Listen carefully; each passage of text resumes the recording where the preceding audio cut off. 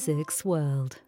Hello and welcome to the Physics World Stories podcast. I'm Andrew Glester, and in this episode we're going to be exploring radio astronomy and looking at the role of amateurs in its birth and those who continue in the amateur pursuit. Regular listeners to the podcast will know that I have something of a love for radio astronomy. So when Dr. Emma Chapman explored the role of the amateur in her feature for Physics World magazine, I was only too happy to make this the first Physics World podcast of 2024 all about radio astronomy. I'm Dr. Emma Chapman. I'm an astronomer, astrophysicist, lecturer at University of Nottingham, where I also lead the outreach for the department as well. Very passionate about that, and it's also why I write popular science books. Oh, like what? Oh yes, well, if you're interested. Yes, my the book that's out at the minute is called First Light: Switching on Stars at the Dawn of Time, which is about my personal research area, which is looking at the very first stars and black holes to be born in our universe about 13.5 billion years ago. Yes, and I'm in the final stages of writing the second one at the minute, with a deadline in 2 weeks. Okay. Can you tell us what that one's about? Yeah, that one is very relevant. That one is about the whole of radio astronomy. It's a look at the history and present and future of radio astronomy as a field.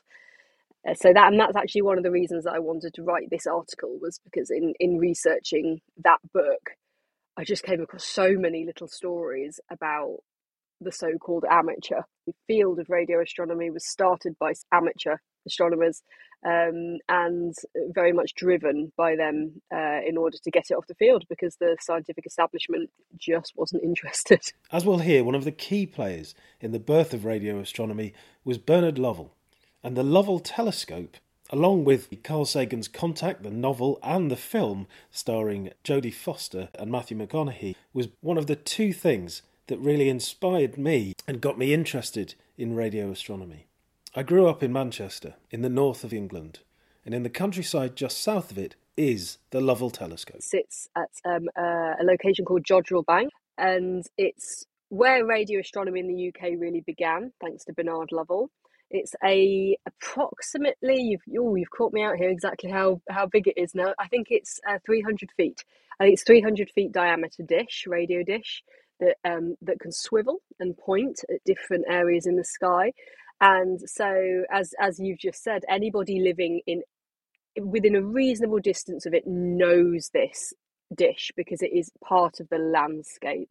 And I spoke to somebody, probably a year ago now actually, who said that they would go on their school bus every single day in the Cheshire countryside, and they could tell the weather by looking out the window at the dish, because if it was pointing straight upwards, it meant it was really windy and they'd had to what's called stow it, because these are huge dishes, and as much as they're made of materials which lets wind through, if it's too high, it can put a lot of stress on the structure, especially a structure that is now going on for 60 years old. What is it that drew you to radio astronomy as a discipline? I was forced into it, kicking and screaming. So my whole career is an accident. I became an astronomer by accident. I was originally on the pathway to be an Egyptologist. I really wanted to be a historian and uncover these kind of histories and decode different pasts. And then I came across a book which led me into physics, because it described special relativity and the fact that you could travel in time, like there was nothing that said you couldn't. Blew my mind. Went to university, and quite by accident did a cosmology course, which then blew my mind again, because it started telling me that it accessed that part of me that wanted to look back in time and decode ancient things, just like with Egypt. But this was like, this is 14 billion years ago. That's even more awesome. So I ended up doing a PhD in astrophysics, and actually I'd wanted to do something I would say fairly standard, as in kind of optical. I don't know, I didn't even have an idea, but I just thought I'd be using the Hubble. Or going to a mountain in Hawaii. And actually my supervisor was like, no, you're going to be a radio astronomer, and you're going to be going to the fields of the Netherlands in the rain. And I was really disappointed for really quite a long time.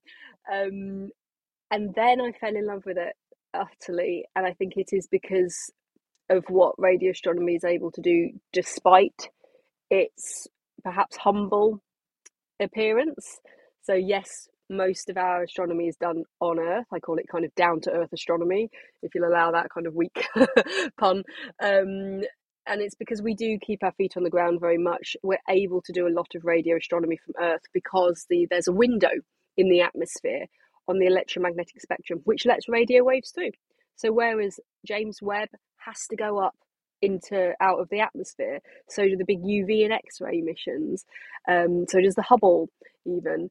But radio, we can save our money, and we can stay on Earth.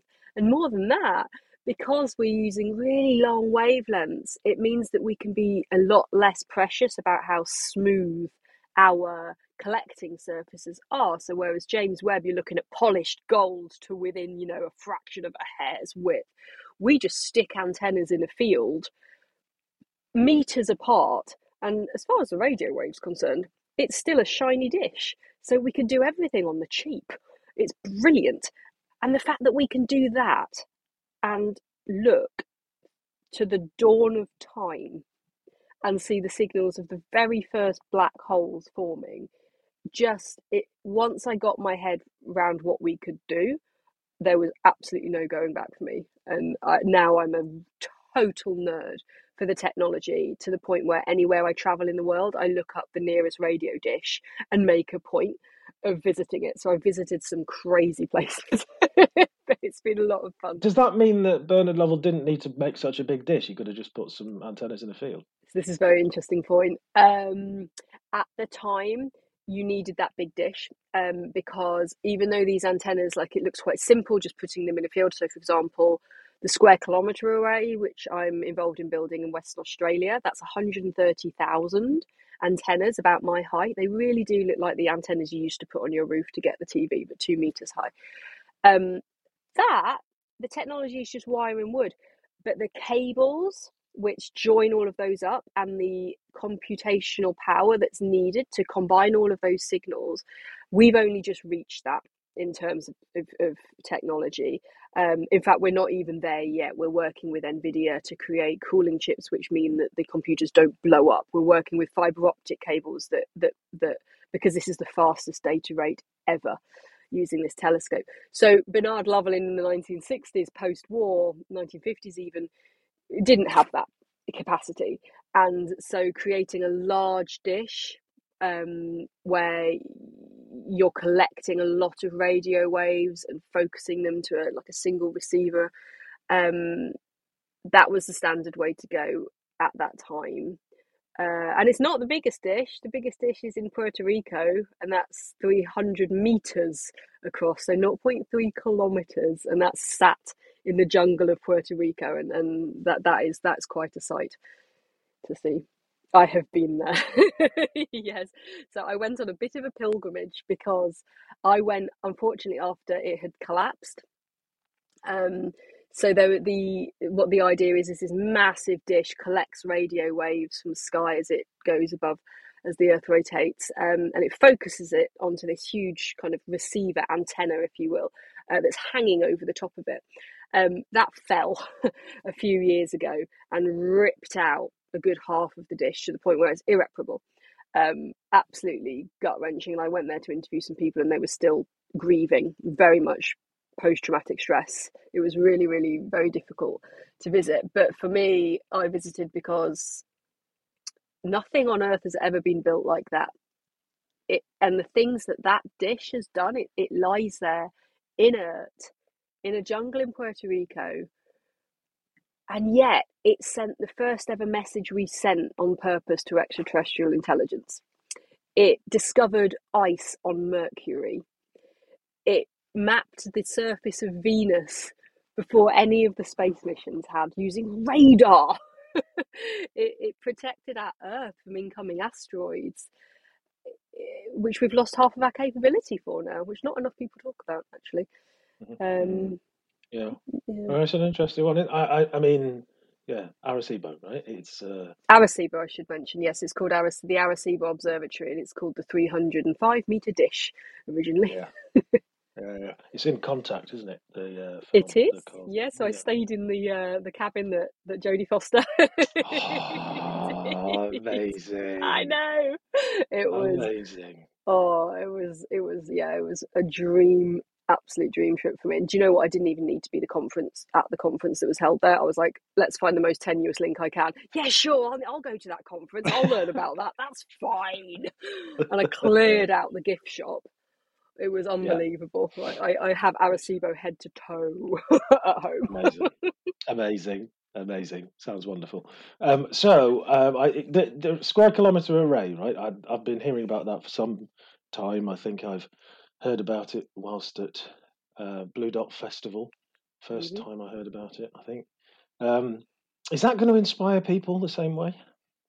I think it will. I think there is excitement already brewing. I've noticed the headlines in the papers. We've been making the front page when there's been, for example, Meerkat, which is what's called a pathfinder, which kind of means like a test array where we're testing our technology for the square kilometre array.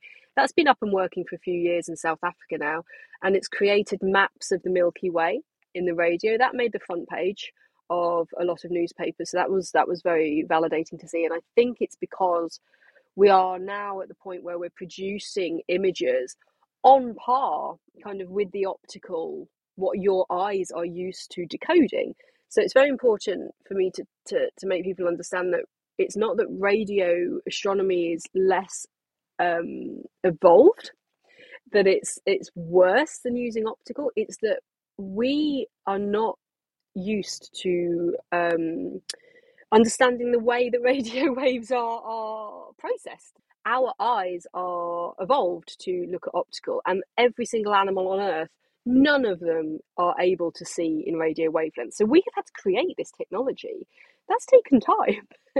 But now we're able to produce images that look very much like we might imagine in the optical. And that just makes it easier for our heads to go, wow, but in the 1960s, we were discovering the first pulsars, these first spinning stars by Jocelyn Bell Burnell. We were discovering that in radio data.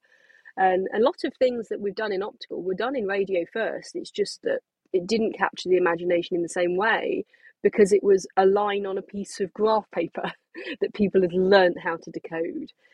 So, for example, black holes, that was, we'd worked out where black holes were and how big they were, all in radio data far, and we imaged one in the radio data a few years ago, for example. So the square kilometre array, yes, I think once we get first light in approximately 2028, that will be producing such a level of science that it will rival the James Webb Space Telescope. And my hope is that when people think telescope, they don't just think classic Galileo, they also think dish or antenna.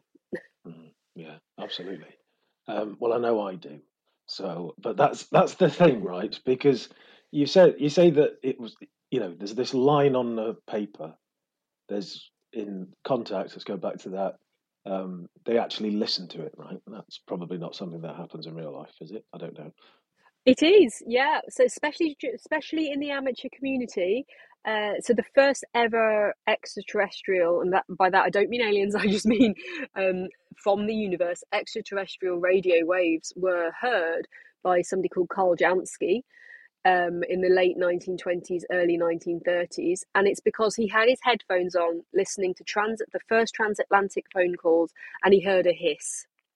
And that hiss was actually the hiss of the radio waves from the black hole at the center of our galaxy, Sagittarius A. This is what kick-started radio astronomy in the entire world, was him going, what's that hiss? And he built this big antenna on wheels that he'd salvaged from Ford Model T cars during the Great Depression and spun it round, yeah, to work out where it was coming from, and eventually worked out it was coming from the Sagittarius constellation. And it took many decades actually for people to work out it was a black hole. But yeah, that's sonification. So we're used on Earth to using radio waves to transmit information, whether you're listening to the Archers or whether you're using a walkie-talkie or whether you're using Wi-Fi.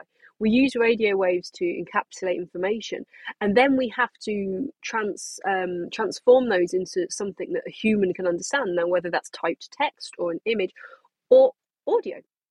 And so we can listen to anything, really. We just have to work out that translation. And people, especially in the amateur community, they use their antennas, for example, to study meteors. You can hear meteors ping.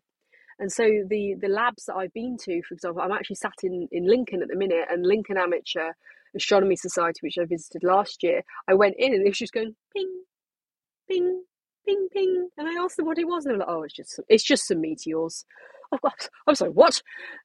And for example, another one I visited in, I want to say Sherwood. I think it was Sherwood Astronomical Society. Yeah, they were listening to Jupiter and Saturn, so you can hear the aurora. So it's aurorae. I'm not sure. The northern and southern lights that you see on Earth, those on Jupiter and Saturn. Because the atmospheres are different, they don't produce this green light, this green wavelength of light. They create a lot of radio light, and so you can hear, and it sounds awful. It sounds really like do you know what a theremin is? Yes. Okay, so it sounds like a screechy theremin. It's not pleasant to listen to, but I find sonification a very interesting way of understanding radio data. And here is the sound of Jupiter's aurora as recorded by NASA's Juno space probe in orbit around the gas giant. Instruments on board Juno collected the radio data, and it's been transposed to the audible frequencies.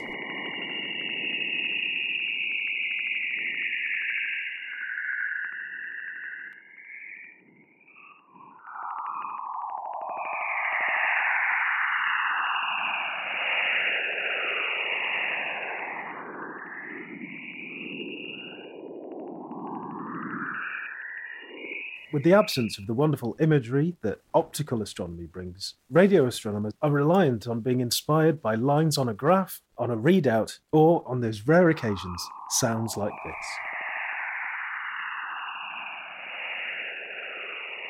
I think it's that connection that you can get, and the privilege of knowing that you're one of the only organisms ever to have heard that. No animal has been just happily listening to Jupiter for the last few decades. We have had to create this interface with our universe.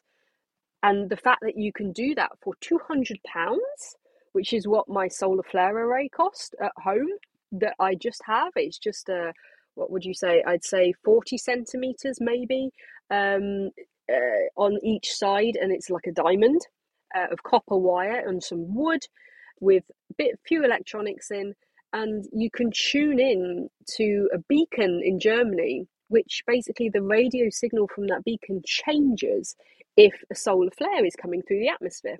And so you can see the solar flares come in, and the fact that I can do that for £200, just having it in the background in my home office, running 24 hours a day, because we're radio astronomers, we don't care about the sun particularly. It's actually quite quiet, so we can observe in all weather inside and still have a good night's sleep, which is another thing which really drew me to radio astronomy. I'm not a late night person, and I've never had to observe in the night ever, so that's brilliant.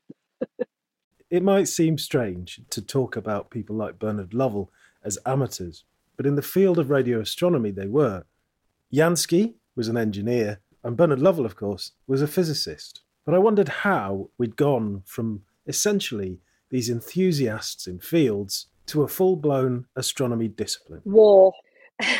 As with a lot of things, unfortunately, war creates a lot of scientific progress because people are forced to quickly come up with solutions and explore options. And when it came to radio astronomy, people got very interested after World War II because there was a lot of radar dishes, which is just the same. Radar is just a way of sending and then receiving radio waves, whereas if you just set it to listen, it's a radio telescope. So a lot of physicists around the world that had heard similar hisses and pings and fizzes from the sun. So the sun, for example, even though it's mostly quiet, there was 2 days during the Second World War where it sent out such a large flare that the entire home front radar defense network was taken down. So was very important for people to go, wait, we should understand what just happened. And so suddenly the funding started coming in, and people like Bernard Lovell, they literally salvaged radar dishes from skips and built their own rigs at home. And then when the Cold War progressed and Sputnik, for example, was launched, the Lovell telescope was in huge financial trouble, so much so that Bernard Lovell had been hauled up in front of Parliament and had somebody visit his home, basically telling him he was going to be going to prison soon for misusing funds, public funds. He hadn't, but he was just very over budget. But what astronomy mission isn't? But Sputnik got launched, and suddenly Lovell was the only person in the world that could trace it. Only person in the Western world, sorry, that could trace this new, at the time, threat. Right, and then suddenly they were like, "Oh, okay, no, here's all of the money." And it's the same with Arecibo. Actually, that shouldn't have been built. That was built partly to look at the trails of nuclear warheads in the atmosphere, because they create ionizing particles and radio radiation. And yeah, that's how they got the funding. But it's yeah. Oh, right, this is slightly off topic, but I walk around CERN. Oh, now I'm jealous. I've never been there. Oh, really? Oh, that's amazing.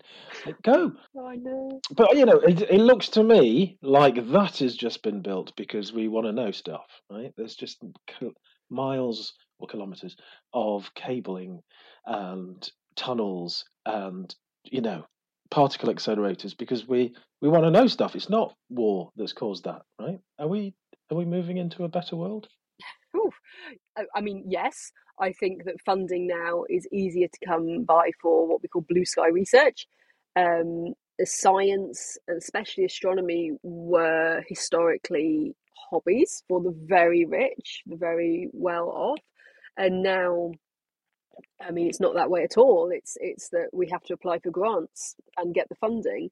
There's still a lot of oversight from government, as there should be, because it's public funds. But it does mean that, for example, the search for extraterrestrial intelligence, SETI, that's suffered hugely because US Congress ditched it. They saw it as a way to score political points and said this is a ridiculous waste of taxpayers' money, and actually banned NASA from funding anything to do with SETI during, I think it was the 80s and 90s, but for a very long time. And that field has really suffered because of that political oversight. But yes, I think there's a lot more respect in the public sphere, I think, for just wanting to know.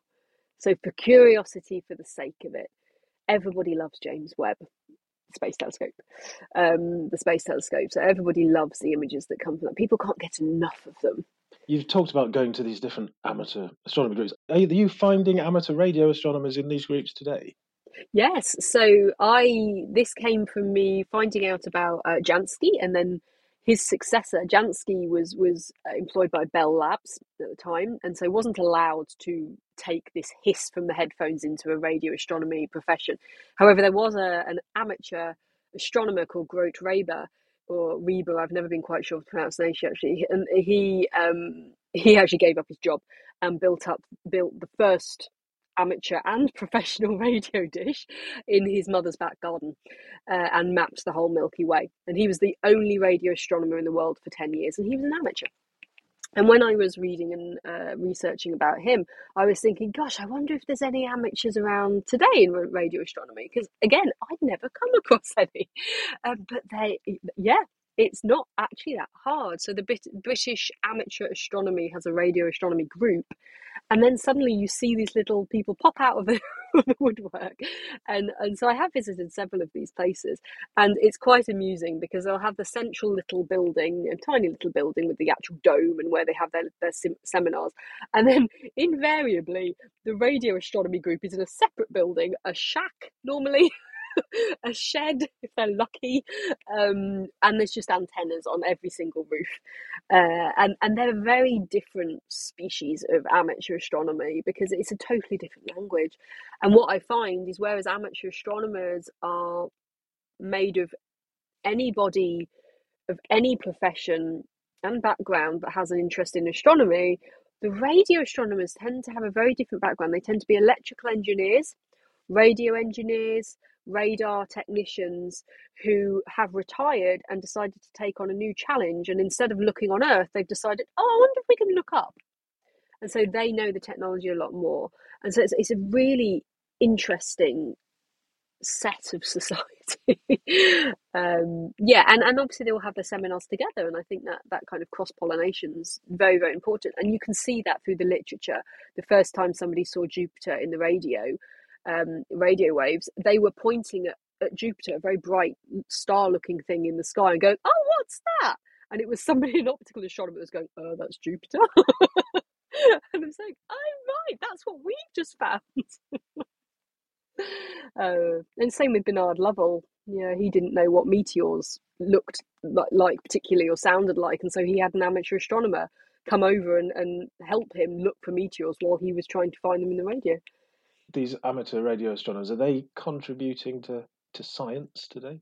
Not in a significant number. There is the odd paper which, for example, will have discovered a pulsar. Believe it or not, there are amateur astronomers that are able to discover pulsars, and that's just incredible. Technologically, I can't really explain how how I could not do that. So it's really incredible that people are able to do that. So there was somebody a couple of years ago that contributed to a paper, an amateur astronomer, and his son, actually, his high school son, who asked a question about electromagnetism, and his dad answered, and then they were like, oh, I wonder if that could be to do with pulsars that they'd heard about. they contacted a lot of academics around the world, and one got back to them, and they ended up on a scientific paper because it was a good theory. So there's definitely people contributing in that way, but I think the thing that is stopping them having the same profile as, say, the optical astronomers who can sometimes spot asteroids, for example, is that the rig you need in order to do anything very high resolution or very far away is really advanced in terms of the computing. And that set of skills, radio astronomy takes such a cross section of skills, even academically, that you have to have whole departments of different people that.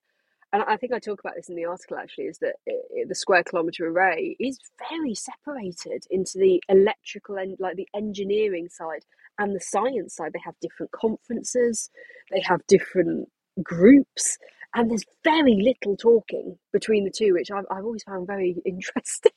But it's because there's just too much knowledge needed in too broad an area for one person to have that all-knowing radio eye. That you do see some of the old school people, the old guard, who really just are able to know everything because they built the telescopes. Oh, right.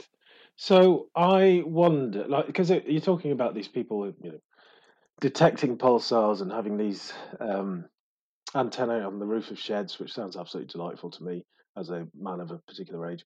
And there's also amateurs in other astronomy. Like I think about Galaxy Zoo, right? Those are amateur astronomers getting involved in essentially not data collection, but looking at the data and looking for things in the data.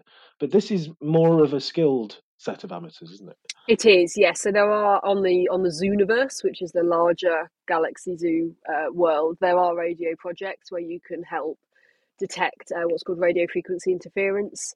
So the channels that have been knocked out because a TV satellite's gone overhead, for example, like helping to do that. There are those kind of projects. But yeah, these amateurs, I went to these groups as a radio astronomer and felt so stupid because they knew way more than me. And I would be going in and saying, "Oh, what's that?" And they were kind of going, "Meteor." Like, really basic thing. If you switch on a radio telescope, you will hear meteors. But I've never switched one on myself. I've always been using these huge arrays in the Netherlands that are switched on by somebody, or rather, they're on all the time. The data is collected by someone else. They clean it for me on that level, and then I get the data, and that's when I start my cleaning and my analysis, looking for those signatures of first stars and first black holes. But the process is so large now that no one person is involved in every step of it. And so even though I call myself a radio astronomer, I kind of stopped calling myself that a lot. In fact, I don't think I even introduced myself as a radio astronomer on this one, because it feels very false. I'm more an astronomer that uses radio telescopes, because these amateurs I could get them to come and fix everything on the roof of the physics building at Nottingham, I think, whereas I've been staring at it for 2 years, wondering why it's not working. So I have a love for radio astronomy. It makes me incredibly happy. And I studied a little bit a long time ago. Jodrell Bank and the University of Manchester did a couple of sort of postgraduate modules on their website. One was the radio universe, and one was SETI. And I was sitting in my office at the time, which was nothing to do with science, just looking at the Jodrell Bank website, going, "Oh, wonder what they're doing down there," rather than working. And I saw these things, and I was like, "Oh, I'll do that one day." And it said at the bottom of the page, right, this is the last time we're going to do these modules. So I was like, okay, I've got to do them now, right? And I did them kind of in my evenings, That's so cool. learning about radio astronomy, and it completely changed what I was doing, and I became a science communicator Oh, because of really? the joy that gave me, right? Oh, that's amazing. Yeah, it's a lovely thing, isn't it? So would you recommend people like me who are just sort of looking at radio, listening to this and hearing about these groups, would you recommend they go and get involved in their groups? I absolutely do. They're very welcoming, they're very friendly. It's a steep learning curve. However, it's very rewarding.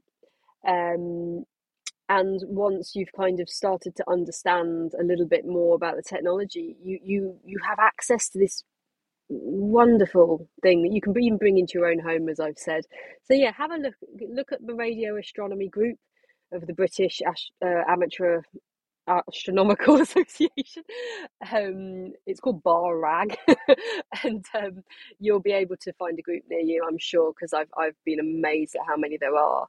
And just start reading, because there are radio astronomy is in every single field of astronomy. It has contributed to the foundations of most of our missions today.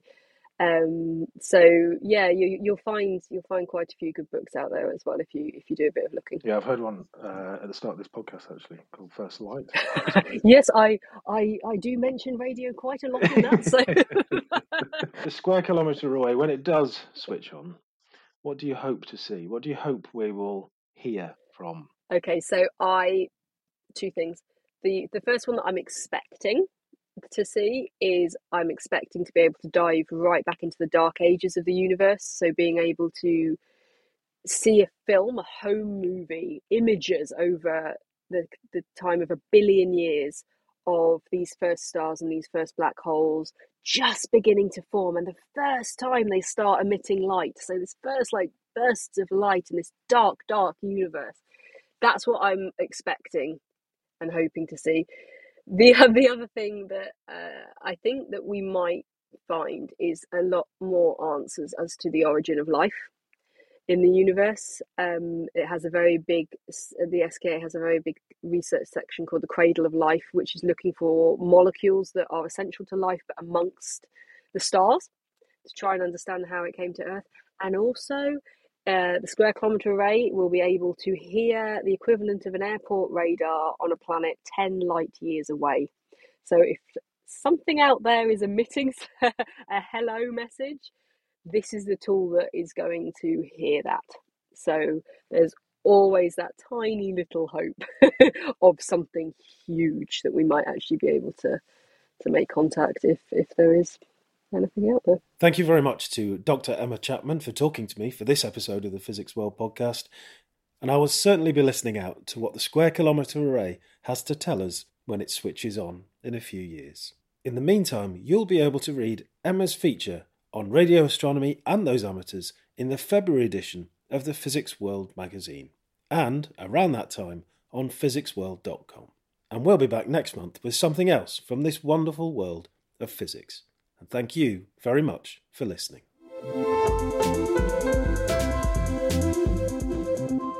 Physics World.